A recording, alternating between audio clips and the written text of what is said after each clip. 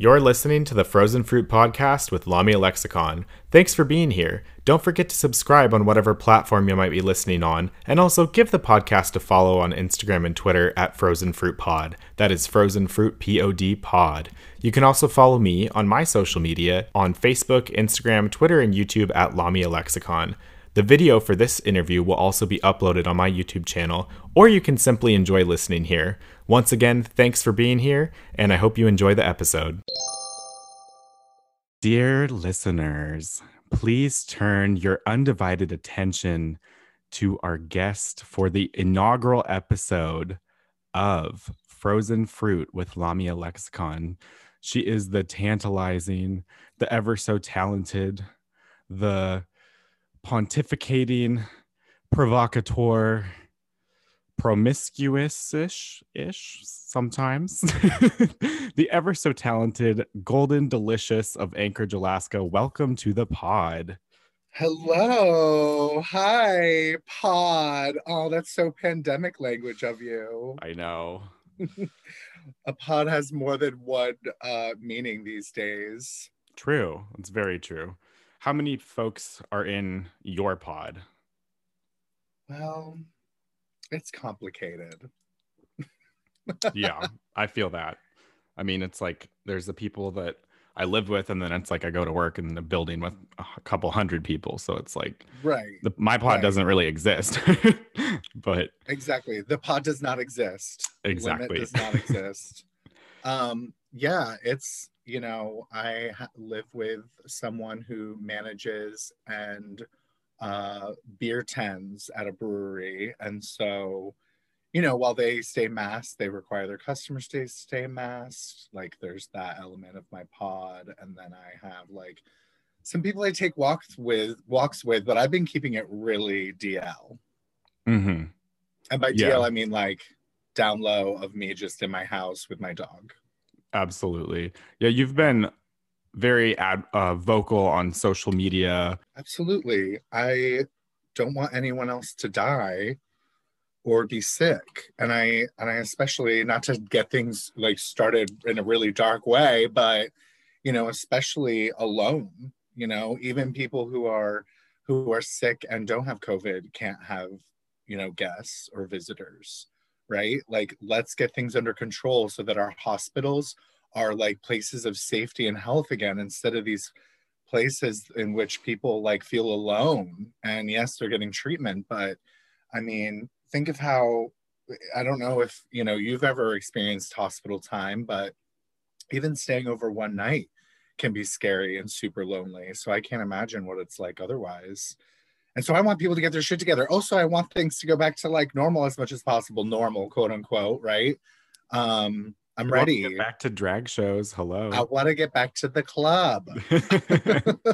Well, so speaking of clubs, I want to start off this adventure interviewing you, this conversation, with kicking it back to, so we've known each other for like, I think 4 years or so, something around 4 or 5 years ish, I think. But at right. At the point at which I met you, you were like what I would consider a fixture within the Anchorage community already, but you actually got started with drag in Philadelphia, if I'm correct. Yes. Look at you. I know, I do my homework. You must have read my autobiography. So tell me, what was it like getting started in Philadelphia, and what was the scene like there at was this 2010ish, or is that, I don't know if I'm wrong about that. Roughly, yes. And I even tried to like look back at my Instagram to see when I first had pictures from drag. And the earliest is, I believe, 2013. But I definitely had started drag about 3 years or 2 years previous to that. So 2010 is roughly right. I've been saying I've been doing drag for 10 plus years for like 5 years now. But finally, now that it's 2021, it has been about like 10, 11 years. And that time I had moved into this giant queer, like punk, radical house in South Philadelphia. It was my first like time living amongst people that inspired me and that I identified with and felt like a reflection of myself, you know, and we wanted to have an event that was a sister event to Miss West Philly Fabulous and have it in our house and call the pageant we'd have Miss South Philly Fabulous. And that's my first time I ever did drag. They were like, "Are you going to do it?" And I was like, "I'm going to do it." And from there, I just started getting like, uh, you know, then there was Miss West Philly Fabulous. So I went and did that pageant again. And then there were other opportunities for performing with variety shows, often fundraisers. And so people in the community, you know, in the West Philadelphia community, in the queer radical community of Philly, is when I was starting to develop like more drag opportunities and more of a persona, and yeah, throwing little production pieces together during that time. But it was about 1 to 2 times a month for the first like 2 years I did it. Even less than sometimes. Where probably the first year I was doing drag, I did it like 5, 6 times maybe. But I don't really remember because that was a very long time ago. Right. And a lot of quaaludes. Just kidding. I'm totally kidding. Not at all. But yeah. So you were 20, 21-ish, 22-ish, or is 22. Okay. Yeah. Yeah. And so what was when you first got into drag in Philly, in that Miss West Philadelphia, was that what it was?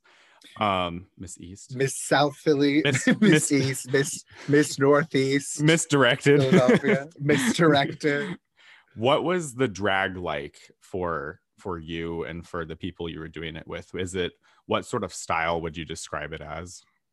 I definitely describe it as queer. It was, and radical, you know, and gender variant. And, you know, I saw people with body hair at that first. So I'd seen drag, but I hadn't seen drag. You know, I lived in Orlando before going back to Philly. I did the Disney program and saw drag at Parliament House and at Pulse. And I spent my 21st birthday at Pulse and saw drag there and other clubs and instances. And a little bit in Philly too after that. But this was the first time in this like West Philly house where like, you know, 5 queer folks live, where it felt like a liberated form of drag and performance. And it was funny and it was creative. And like all drag's creative, right? All drag takes a certain amount of creativity and like, you know, is impressive, because it's also like inherently a bit dangerous. But, you know, with this form of drag, it was art, and it was avant-garde and inspiring. And it was celebrating queer people in a way that I hadn't really seen before. And that's why when my house was doing it and wanted to have like that sister of show, a pageant of South Philly Fabulous, I went for it. And I kept my beard because I had seen that done. And so that's kind of also what inspired me to always keep my beard and hair. I love that. So it's very much in tune with your roots with drag. And with that take on drag, that very queer, radical, you know, world, was that typical of Philadelphia in that area? Or was that just sort of was there different, I guess what I meant is, were there different types of drag? I don't know how big the scene is there compared to my reference for drag is predominantly Alaska, so right. I come from a different perspective. Yeah, and you know, it is a large city, right? And there's the club, I would call like the club scene of, you know, Woody's. I don't even know if they ever had a drag show actually, but there's actually a incredible dive bar called Bob and Barbara's, which is PBR themed, and they did a weekly show, and it was like pretty, you know,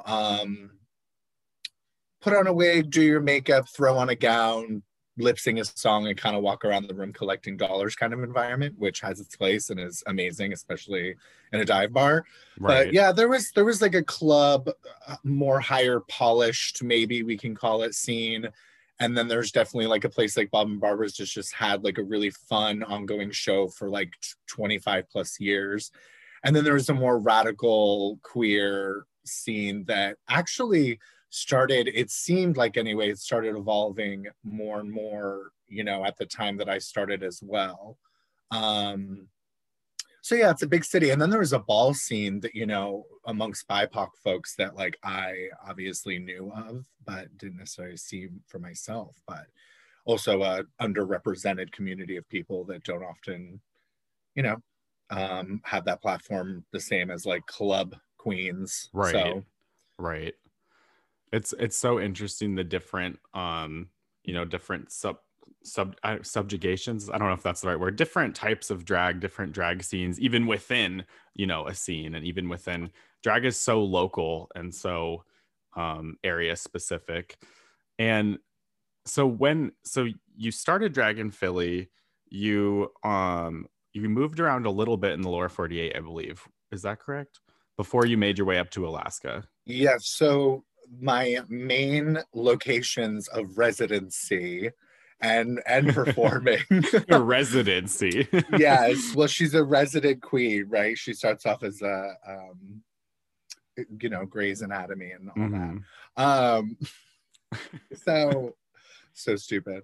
I started drag in Philly, and after doing drag there and living there and having my life there, I then moved to New Orleans and performed there uh, more often, and really found a groove in that community and within myself as an artist, as a drag performer, from 2014 to 2014 to 2016. Was that it? I think I met you in Anyway, 2016. okay. What year did you move to Alaska? So it's confusing because I came up in 2015 from New Orleans and stayed here for 5 months, and then went back Okay. to New Orleans, and then came back in the She, summer of she maintained 2016. she maintained two residencies for That's a right. brief moment. Yep. Just a international drag phenomenon. What can I say? Oh and God, phenomenon. and so what brought you to Alaska? I think you have family here. And so what brought you to Alaska? And I guess more curiously, what possessed you to stay once you got here? The devil. Um, Straight up a demon possessed me and said, "You must stay in Alaska, bitch." It was Ivana Kishikok, actually. She's the demon. Um, I You heard it here first.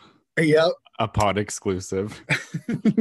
Ivana possessed my body. She still does every day.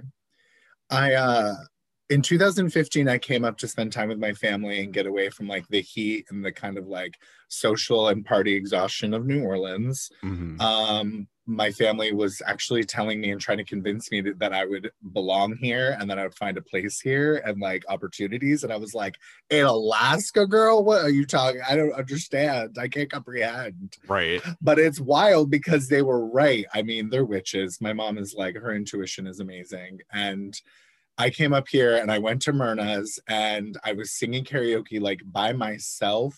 I think I was like, I'm going to go to the gay bar.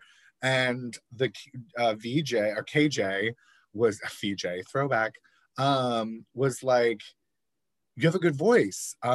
We are having auditions for live Rocky Horror show, and you should audition. And I was like, yeah, I actually was just in the bathroom and saw that auditions are happening, and I thought about it, and I was like, oh, that would be cool. And maybe I could even be Frankenfurter. I mean, that would be like the dream. I never even thought about playing him live, ever. Really? And then, yeah, no, never thought about that being a dream role or anything. And then it quickly became my dream role because I went to auditions and got cast. And so Love it. that being a huge staple of not only the Anchorage community, but like even a lot of Alaska and like outside of Anchorage specifically, that was the way that I stepped into this community. Like, I mean, it wasn't even dipping my toes and being like, oh, I'm just gonna keep going to the bar and maybe like introduce myself to some of the girls or say hi to some people and make some friends. No, it was like, you're the lead in this live production that everyone goes to. You were just suddenly at the center of the community, starring in the production at probably the most well-known gay queer establishment in Alaska. Yes, I would say so. Although it's not the oldest. The Raven is the oldest gay bar, queer bar in this Pacific Northwest. Now, So tell me about that, because I think that a lot of people do not know that. So it's kind of an interesting fun fact to discuss. sure. Where is the Raven? I've never been there myself. So I don't know. I don't really know the story behind the Raven. I don't fully know the story behind the Raven, but Oops. I Okay. Well, do. we can always back up. I, I do. I mean, I do know it still exists. No, it's on Fourth Avenue in downtown or Fairview, Anchorage. Okay. Um, and it has been there since the 70s. And I don't know the full history, but it opened at that time. There weren't other like Pacific Northwest like gay bars during that time. I mean, it might have even been earlier, but Now from what that I know, that predates Mad Myrna's. I don't. mhm, When was? Do you know mhm. when Myrna's was founded or first opened? So Myrna's has a history that's beyond even Myrna's as like a Hmm. building where a queer bar is. There was a bar there before Myrna's, which was called Blue Moon. Okay. And that is where many of the first drag shows took place in this city, Wow. and most likely all of Alaska. Um, and so, yeah, and there was like a queer bookstore attached to it That's so during cool. that time. And like, I don't know if you've gotten to frequent queer bookstores before in other places because we don't have any anymore in Alaska. There's But actually a new one in Fairbanks that I'm oh, blanking on the name, but it's called what is that very famous gay author from like the Carrie 1800s? Bradshaw. No. um he's like the dude who has quotes about like being well dressed and other things The like that. dude. Oh God, I'm blanking on it. Um, There's some like something society place in Fairbanks now that's like a queer bookstore that okay. I should figure out. And once I figure that out, I will post that on the Frozen Fruit podcast Wait. social media, because I think I'm discovering, well, this is why, well, I guess backing it up a little bit, this is why I wanted to do this podcast in general, was to just discuss queer history in Alaska, queer things, and kind of document it, because I do feel like this state has a lot of stories that are very interesting, and a lot of people doing different things, you know, in different parts of the state, and queer people, I mean, and you don't really hear about it that much. It's we pop up in like newspapers and local radio stations and things, you know, every once in a while, but there's a lot of unexplored history for LGBTQ plus people in this state. Absolutely. And it's fascinating and beautiful. And so, you know, while I was auditioning for Rocky that first year in 2006, or 2005, damn, sorry, 2015. Hey, we never said it was like Woo! a straight up history podcast. Yeah, and also we don't have notes, okay? I mean, those people just sit and talking about like legit history. They have note cards. They know, they also know what they're doing, and we're amateur. Hey, I'm a political science major and I get the world wars Okay. confused. So, you know, it Right. is what it is. We can only do so much. So, World War Z.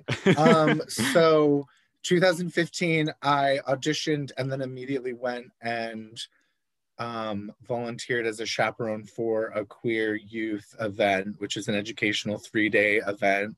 And eventually got hired by that organization, Identity. right. And it was through working for them that I learned so much history. And I then, of course, and also recognizing while I was submerged in the community at Myrna's through performance, how many people didn't even hear of Identity. Right. So many people, when I first started, I was like, I got a new job. You know, friends I was making, I'm like, I got a new job, or just people I'd see. Oh, where? Identity. What's that? Multiple LGBTQ plus people, Right. And it's not the like knowing. one of the only LGBTQ centers in the state. Yes. I don't want to say the only one because I know that there's PFLAG and other different groups that exist, but Well, it's the only one that has a space. yeah. Well, that's not true anymore. At the time it was, but Seward has a space that they rent now for their community. There are other spaces that are available and friendly, Right. but yes, it is what they refer to themselves as, like the leading Alaska LGBTQ resource and advocacy center. Mm-hmm. And so, yeah, I had the honor of like hearing these stories and hearing about, in the 40th anniversary of Pride, 1977, the first Pride, as we know, a riot globally. This was a march in downtown Anchorage where they wore paper bags over their heads and held signs and marched through town, and they had rocks thrown at them and they were attacked, in a violent way. And this was they were wearing paper bags so that many of them were military hard jobs and they didn't want to be discharged or fired. Right. So it was to protect and conceal the Yes. identity. Yes, but wanted to say we are here. Yeah, this is Alaska, and guess what? There's gay people, and gender variant people, and that was a time where there was a bar where people could meet, but there was still fear of like losing your job, and there was definitely don't ask, don't tell, and so Right. Yeah, hearing the history has been an incredible part of living here, and I am still here because I'm inspired by that, because it is so readily available to learn about. And then also I want to continue telling that story with my own art. I want to continue that like legacy. I hope that I can and will and am. And so prior Thank you. to that's beautiful.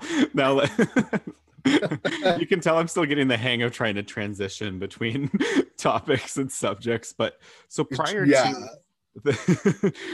to working for Identity, did you have much experience with community organizing and that sort of nonprofit type of sector of work?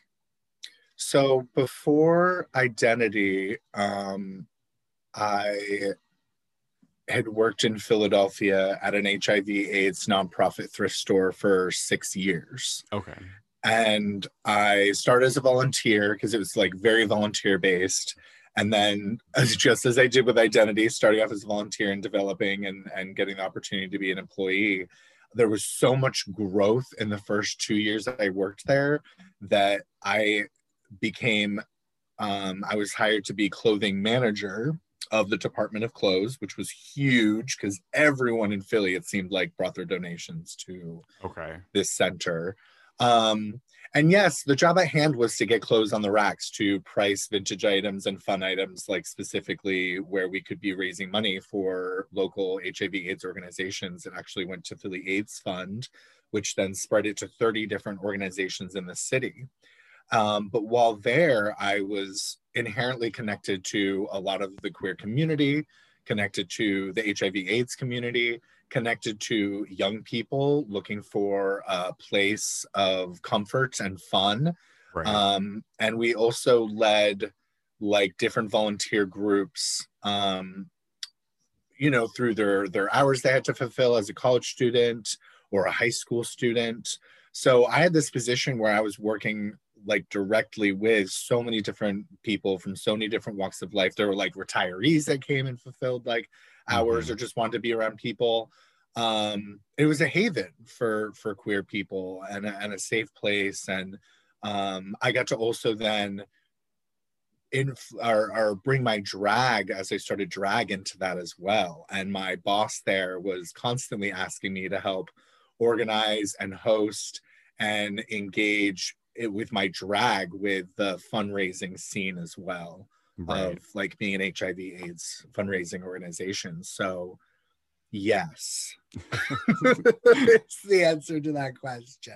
You had a lot of experience with that stuff, and a bit, yeah. And I've always known you as always being involved in some charitable type of function or event, or like if you're not currently doing one, then you're planning the next one, and that's kind of just like one of the things that you do. And I want to take this time to share that like that you know, I've had some imposter syndrome, like especially from the pandemic, where I'm like, why do I do that? Like, do I want to feel like I'm a good person? Like, where does it come from that I feel the need to like literally work my ass off? And truly I do. And I think that, you know, we start to get insecure about the decisions we're making because we we start to we start to have a hard time like balancing where our ego lays with like Right. doing charitable work.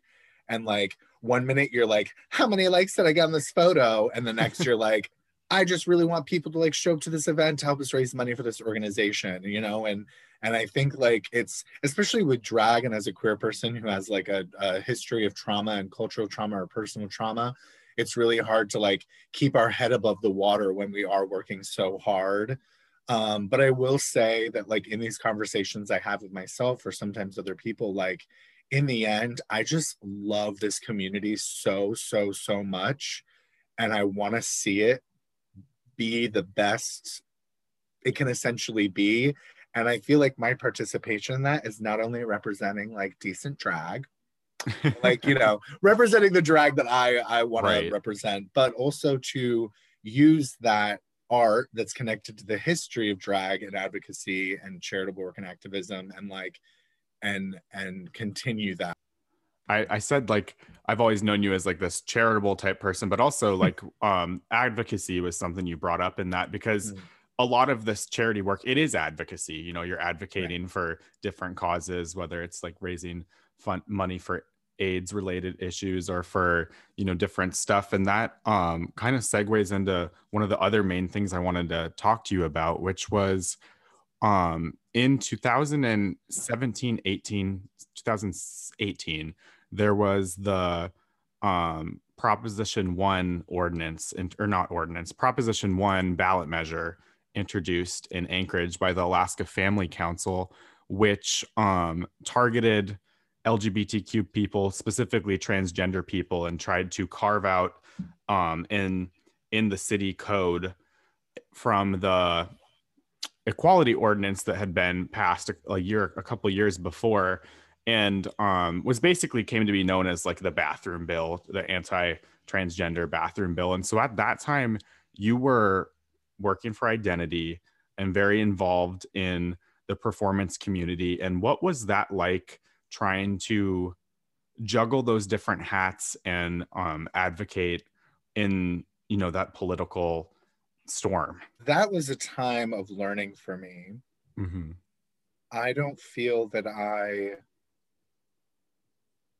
participated as much as I'm participating in advocacy, boots to the ground as I am now. I mean, I was youth program manager and leading programming for gender variant youth, you know, and providing the support and providing even like a space to be like, hey, let's talk about this and let's also provide this like space of support where you feel loved and you feel accepted and affirmed for sure. Like that was my goal with being youth program manager with Identity.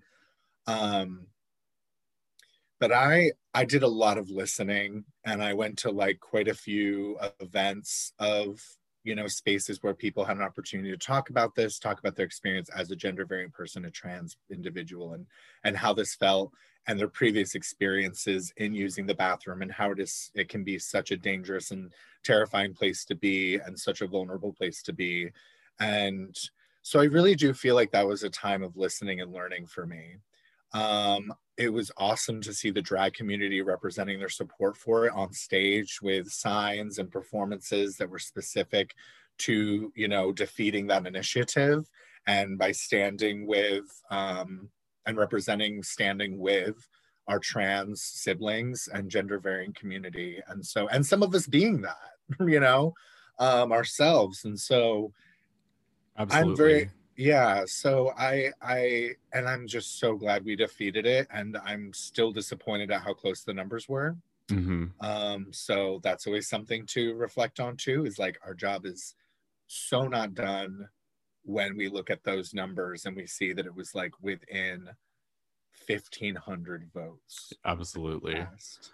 Yeah, and I think that I reflect about that period kind of often. I think mostly because that was when I was starting to get really involved in the drag scene in Anchorage, and not just the drag scene but also advocacy and that type of stuff. And that issue really did unite Anchorage and the queer community there in a way that was kind of it kind of galvanized everybody.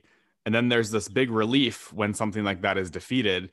And what I think is kind of scary about that also is that that was the defense, you know. So it's like the relief of like we held like we held the line, but we didn't gain ground, we didn't lose ground, we just held it. And I guess I just kind of wanted to pose the question to you of like, what do you feel like is the state of life for like LGBTQ people here in Alaska? Just, and not speaking on behalf of the community, but like your perspective, Right. what you've seen, you know, in your life, like before you came to Alaska, since you've came to Alaska, you've seen like changes in the community, and like what's your perspective on where we are and what's you know, what's up coming up in the future? What's next? And if any of my questions are, you're welcome to disagree with how I characterize anything, or reframe the question however you'd prefer. Um, Next question, please. Um, I no, I appreciate that question, and as you said, I can't speak for the entire community, right. and I do have a lot of privilege living here, living anywhere as a white, fairly like cis presenting, you know, bearded, large bodied, you know, person.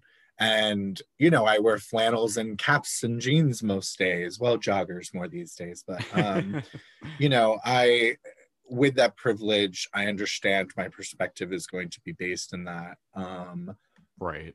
But I'm also in a lot of meetings and a lot of organizing where people are sharing and are inspired by the work that we do here, inspired by legislation that is passed to protect us. And I have to say that if I didn't in the end feel like there was hope or had faith in like our community here, which I think many of us do, even the most vulnerable of like people in the queer and gender variant community, then I wouldn't be here because it is still a conservative place. And that being said, I am someone, and people have been like very surprised by this recently, but I am someone who like does not frequent spaces outside of Myrna's as far as like a club or a bar. And I used to perform in all different spaces and bars and went to many bars and restaurants and spaces in Philly and in New Orleans. I mean, New Orleans is one of the gayest places in the country. I mean, it's a rainbow flag is like I mean, the French Quarter, I don't even think people know. The French Quarter is literally just surrounded by gay bars. And then in the center, there's also like gay bars. So, That's but amazing. here, yeah, and I miss that feeling because honestly, I do not feel safe going to like quite a bit of the bars here. And like would probably never necessarily go and drag. And Right. that's just me. And I have to honor that part of my fear and myself and my own traumas and experiences while also saying like, hey, the assembly just passed a ban on conversion therapy in our Right. community. So we're doing what we got to do. Yeah, absolutely. You know, and it's an interesting conversation around like where people feel safe in, you know, a place like Alaska. And like for me, just my personal experience, I have kind of grown out of this and now I wear different types of clothes. But when I was a teenager, I would wear super ripped up jeans, you know, skinny jeans. And I grew up in Fairbanks, and in Fairbanks, I'd wear that wherever, and people just would not really bat an eye at me. And when I moved to Anchorage and would go around to the malls and to the university and other places, I felt like a lot more eyes on me in a way Mm. that and it is a larger town, it's a larger city. So there's just more people. It's more diverse than Fairbanks as well. But it was surprising to me. And I think I gradually stopped doing that in part because of the unwanted attention. from that. And it's kind of it's interesting the way that changes depending on where you go in this state. And so yeah, I think I think I know a little bit about what you're talking about. And yeah, it's like, that's why, I think especially with the pandemic, it's kind of, it's lame for queer people also, because like establishments like a gay bar aren't just a place where you get a drink. It's also where you see your community, and it's this place that people find comfort. But I'm supposed to be interviewing you now. So I'm gonna shut up. Shut up. I know. No, I mean, I think this should be a reflection of your experiences and opinions as well. Otherwise, you wouldn't be choosing to have a podcast. Those everything you and what you just shared, like there is a certain amount of like relief or connectivity in the fact that you're like, hey, I experienced wearing these things in Fairbanks and didn't really feel like people noticed, but in Anchorage for some reason I felt eyes on me, and that has been my experience in Anchorage. Like, and I just don't know if it's a culture thing within Anchorage to, like, when someone walks in the space or in the room, to like get all eyes looking at you, looking you up and down and then looking away. But it's like, anytime I want to go onto the roof deck of Willowa even, or like some other space, I'd like walk into the space and feel like many eyes over to me, and not smiles, which is a very friendly place. You're walking on a trail, people are saying hello to you. You're walking down the street, people often say hi.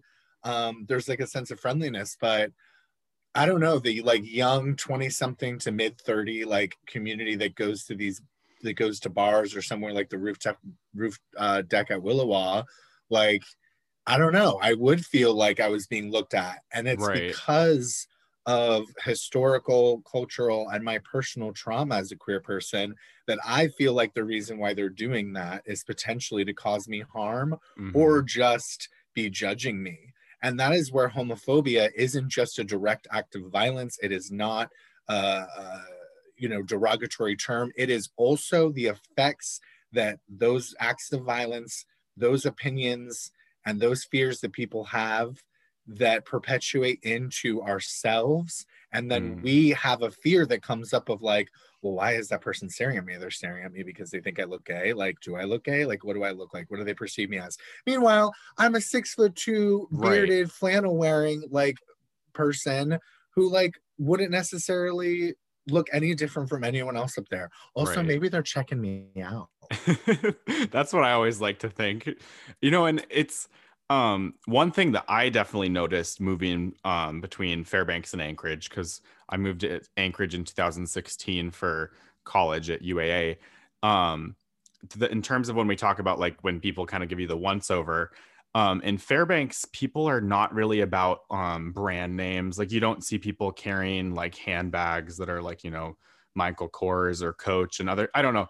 But in Anchorage, you see a lot of people kind of sporting, more luxury type goods and stuff. And and that just comes with, more of a cosmopolitan population center wherever you go. But it definitely, I know the once over that you're talking about. It's like, it's a thing. The scan. It is right? Like, boop, boop, boop, boop, boop, boop, boop. And then, I mean, I don't know what comes up as the like, conclusion of that scan. But it happens, and it happens a lot. And like in Myrna's is where I feel safe with that happening, because I'm like, this is my home. Also, you could actually be checking me out. And that's like a whole like that's relative to what space you're in and what kind of friendly environment it is for queer people. Right. Absolutely. Yeah. It's interesting. And I think that, well, I guess I'm going off a little off track, but one thing for me is, so I have like a little bit of social anxiety and, anxiety in general. And COVID has now added another layer onto that of like the COVID anxiety. It's like it's not just social, it's like then there's like the COVID on top of it. So it's weird because all of these social dynamics, you know, are now kind of even further complicated by that external factor on top of it. And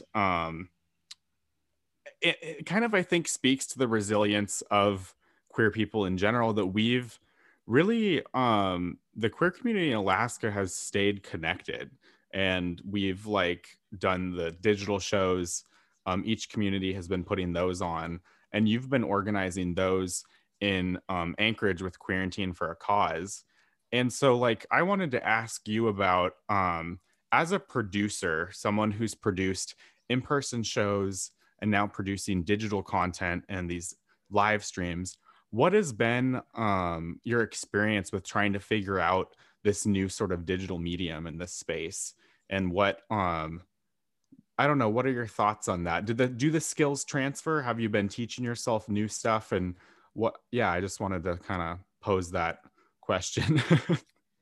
Well, you were a political science major. I was a computer science major. Oh, okay. So it was like, zeros and ones, matrix, Mm-hmm. just really simple. No, I had no idea what I was doing, and I still don't.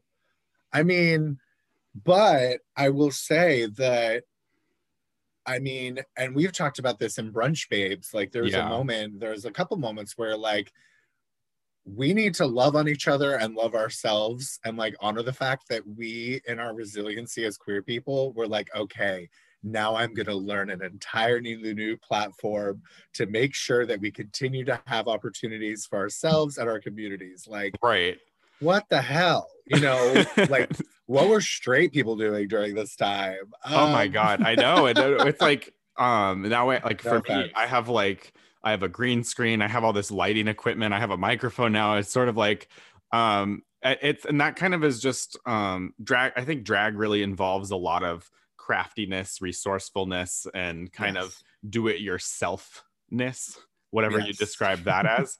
So I think that those of us who do drag kind of have the mindset of like make it work, figure it out. It has been it's been interesting, you know. It has. Let's like maybe let me just say like my least favorite element of it, because that's there. And then maybe my favorite part of it. And my Yeah, least favorite part of it is the fact that it's not live, yeah. right? The fact that like you don't have the energy of the room, you don't have the like money, the immediate like tipping, Hello. right? Like money in your hand, money in your pocket. Um, the live, there's a lot of things under that umbrella that like make it not as enjoyable to produce and or like perform, host. Um, but then my favorite part of it the has been the opportunity I've had to gain another skill of like video editing. And I never really did that before. I think I took like an audio visual class like my 11th grade year of high school. And I've, used maybe Instagram editing tools for a filter or two.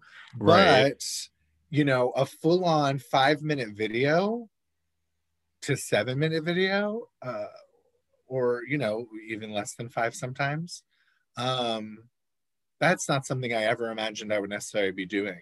Like the production, the like directing, the costuming, the hair, the makeup, Mm-hmm. the asking your roommate to hold a camera in front of you for Right. like 2 to 3 hours, and then the painstaking elements of like making sure it's all uploaded. Yeah. If you're helping someone else edit a video, getting that from them to then Mm. edit the editing of hosting that I've had to do for some of the Quarantine for Causes that we did pre-recorded so that it was just easier for us to stream it. I was literally like painstakingly like editing out as much as I could. So we're talking like Yeah. and pauses and all of that to make it the most fluid, like presentable show that I wanted it to look like.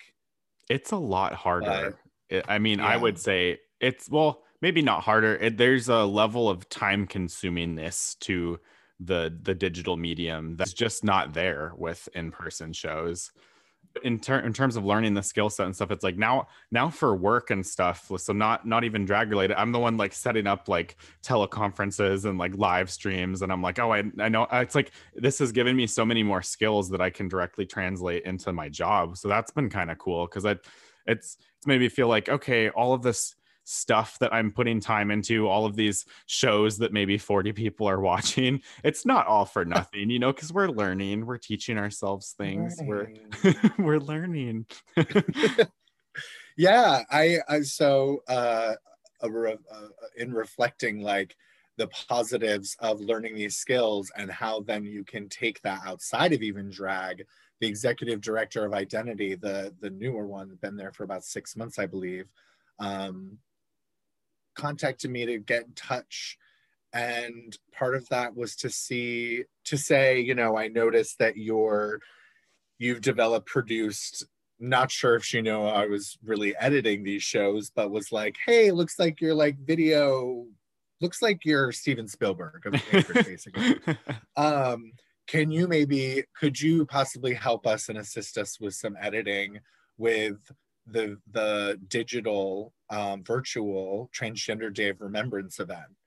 And so I had this awesome opportunity to be asked to participate as a volunteer with Identity, and specifically with this event that means so much to me and to the community.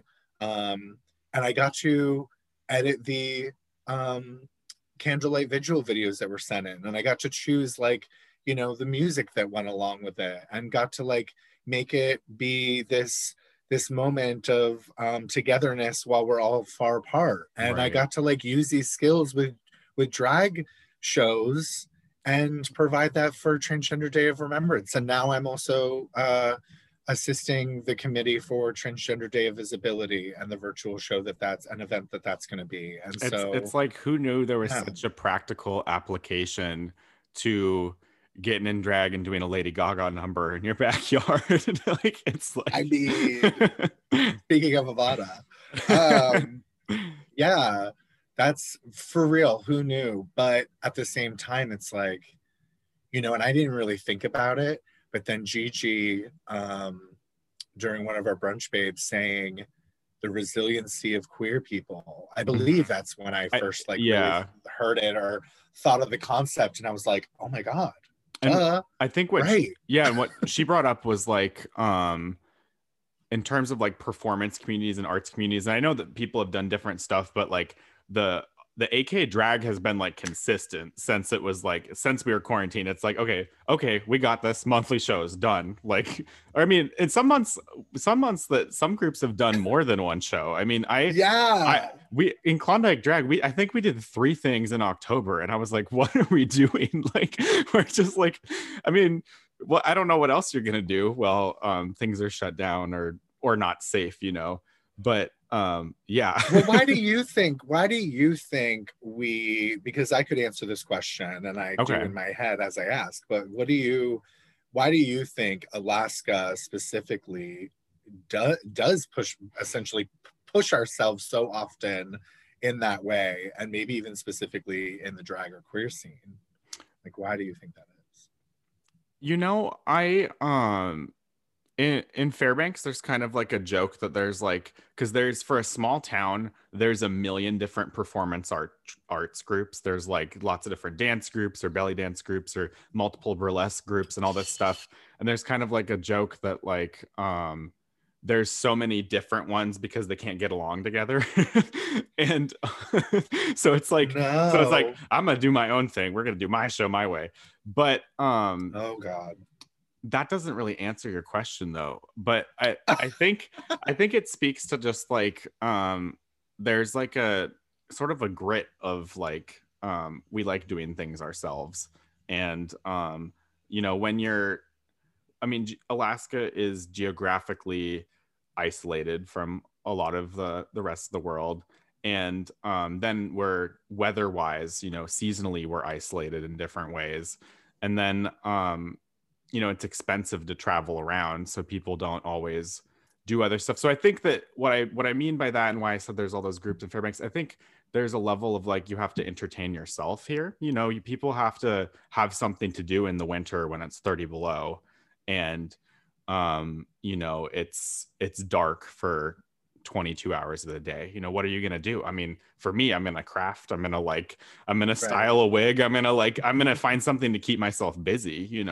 So I don't know, maybe it's part of that, of just like, we're kind of a weird place with some weird people, and we like to, I don't know, we like to put on a show and entertain ourselves. Weird place, weird people, weird activities. Yeah. I think that the isolation factor has a lot to do with it. But I do agree with essentially everything you said. I do think it's interesting, your first comment about like people like, well, I don't want to have to get along with you, so I'm going to start my own shit. I wonder if that's the case in like every other place too, though.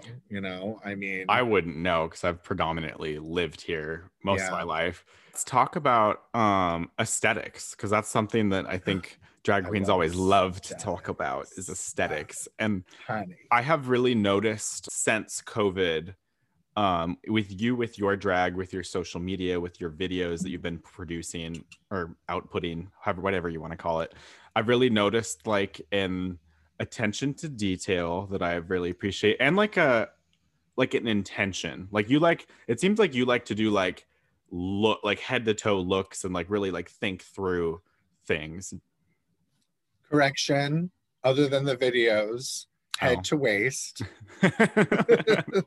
Well, I mean, Because if it's for the gram, who's gonna know? absolutely. Tinder, don't know if you know her. Mm. A more recent development on my Tinder profile is that Okay. I like straight up say aesthetic like means everything to me. Because that's something that I like honor about myself since COVID. Mm. Since like nesting nearly every day in my space in the way that I do, I've just recognized more than ever how design and art and like my space and the spaces I go into, or the like how I appear, especially Mm-hmm. with drag, is really so centering. Mm. So centering for me. And as a part of my resiliency as a queer person is like taking control, right, of my space, of myself, and being like, I am going to be unapologetically who I am, I love to that. the degree that I can be comfortably anyway and safely. So um I don't know what happened with COVID, where like I also took a break at the beginning of 2020 and end of 2019 from drag. Right. I I remember that. took some space. I definitely needed to take space from performing super regularly. And so I had performed, I think, like a handful of times and hosted a couple of things in the beginning of 2020, but was not performing regularly at the Friday night show at Myrna's. And so I think that little break, and then leading into a time of like more of a break almost, Mm-hmm. but giving myself that first March of COVID, we had our first quarantine for a cause show in April. So like really Right. I took March to like, figure everything out. And then I was like, let's do this and let's figure this out. And being able to focus on like this part of your drag Right. and like what wig you're gonna wear and what accessories, because I love like jewelry now and have for like the last like year or Mm-hmm. so, like it makes it easier too. It really does. Like, Yeah. and not performing every freaking week, sometimes multiple times a week, you get to really think more about your look and aesthetic and what you want to represent. And Yeah. so that's where I think my inspo really has come from. And take the time to like, order things and like put a whole costume together. Like for me, I have like now like two or three like really nice quality like head to toe costumes with like accessories. And that's something that before COVID, you know, I had stuff to wear, and I think my drag was, you know, is decent, but definitely did not have that there's just the time of like putting everything together and being like more intentional with it. And so it has been kind of fun to like I've felt like what you have with the putting the pause on stuff, because for me, I was never at a place where I was doing a weekly show, but it's like I'm like very busy and then have like a monthly show, and it's like each show I was doing, it's like coming together last minute, and I'm not really prepared, and I'm kind of making it work and throwing it together.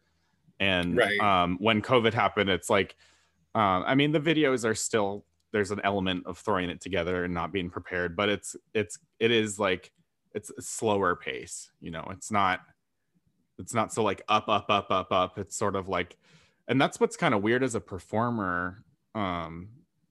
Without that live audience and stuff, it can be hard to get into it with a recording a video performance. Absolutely.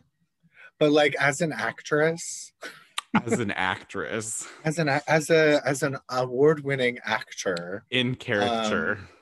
yes. I mean, I loved I love getting a chance to like perform in front of the camera too. That's been like Mhm. really fun. And like while it like is exhausting and like I haven't been in heels for so long, and like I'll randomly get in heels to like record a video and I'm like, why have I ever done this to my body, and how will I ever do this like live again for a full number, like running around? It's called adrenaline and a drink. Yeah.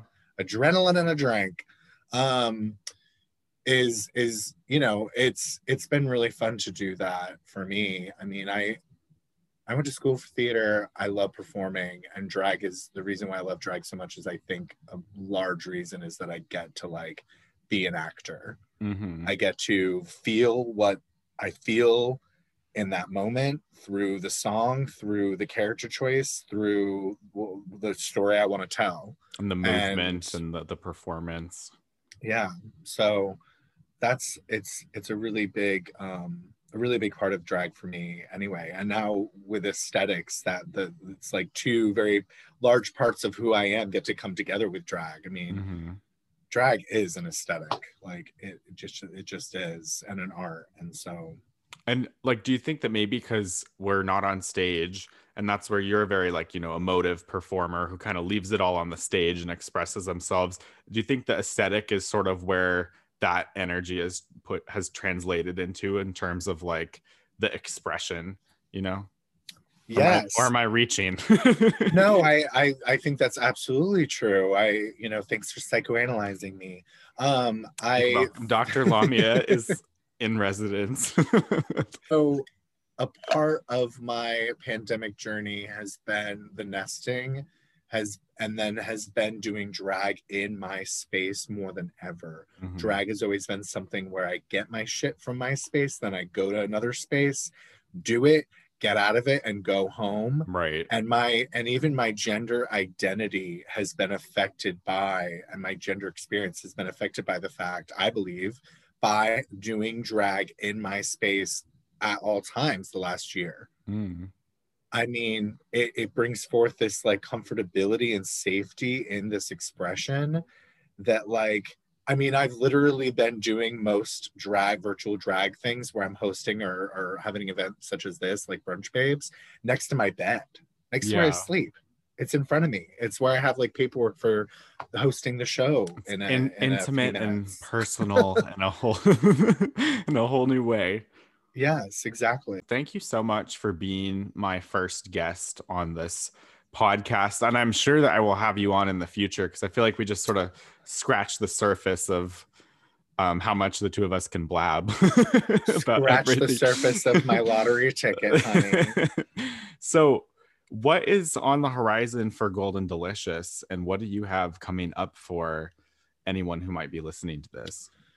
So for February, Queer and Teen for a Cause will be having a show February 27th. And I'm not sure of the theme, but we are raising money for the new Identity Clinic, which is moving from like full spectrum health into identity. And so we are raising money for that like larger nonprofit establishment, which will benefit the LGBTQ community in healthcare. That's amazing. Which is so great. And so we're kind of wanting to raise money for them. And Lord, I don't know of what else. I'm going to organize that. I feel like something else is happening, but maybe I'm just thinking of all the RuPaul drag races that are happening right now. I am selling merch. So I saw the stickers. Yes, I have a shirts and hoodies as well. I love that. Which is on my Instagram, and I'm taking orders through Venmo, and I'll be printing with Tent City Press, which is a local printing company here in Anchorage. And I'm taking orders through February 4th, so I'm not sure what day you might get this up, but okay. February 4th is when I'm taking orders for them. But yeah, please join us on February 27th. It's going to be a great time. We'll have tons of drag and tons of information about the new clinic. And just like getting vaccinated. Yeah. that's the next step. I can't wait. I'm like, give me my shot. I want it in my arm.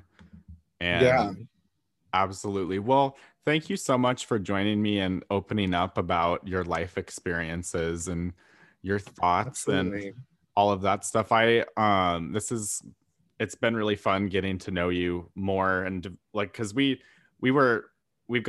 done stuff, you know, in person and in Anchorage and in Fairbanks, or actually even in Juneau, we performed together. But then through doing Brunch Babes and stuff, it's like we talk more frequently than like a lot of people that I see like other ways. So it's been cool. And thank you for being here with me.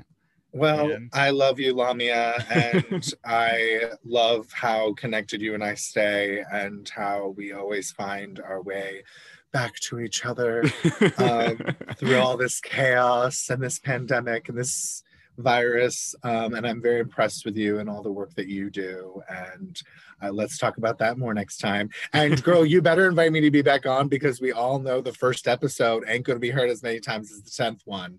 So you're right. No, definitely. This is the tip of the iceberg. I'm going to need to be invited onto that 20th episode anniversary moment. Okay, maybe that's yes. the next one. Okay. Good. Well, good luck with your event, and have a wonderful evening and a wonderful rest of your weekend.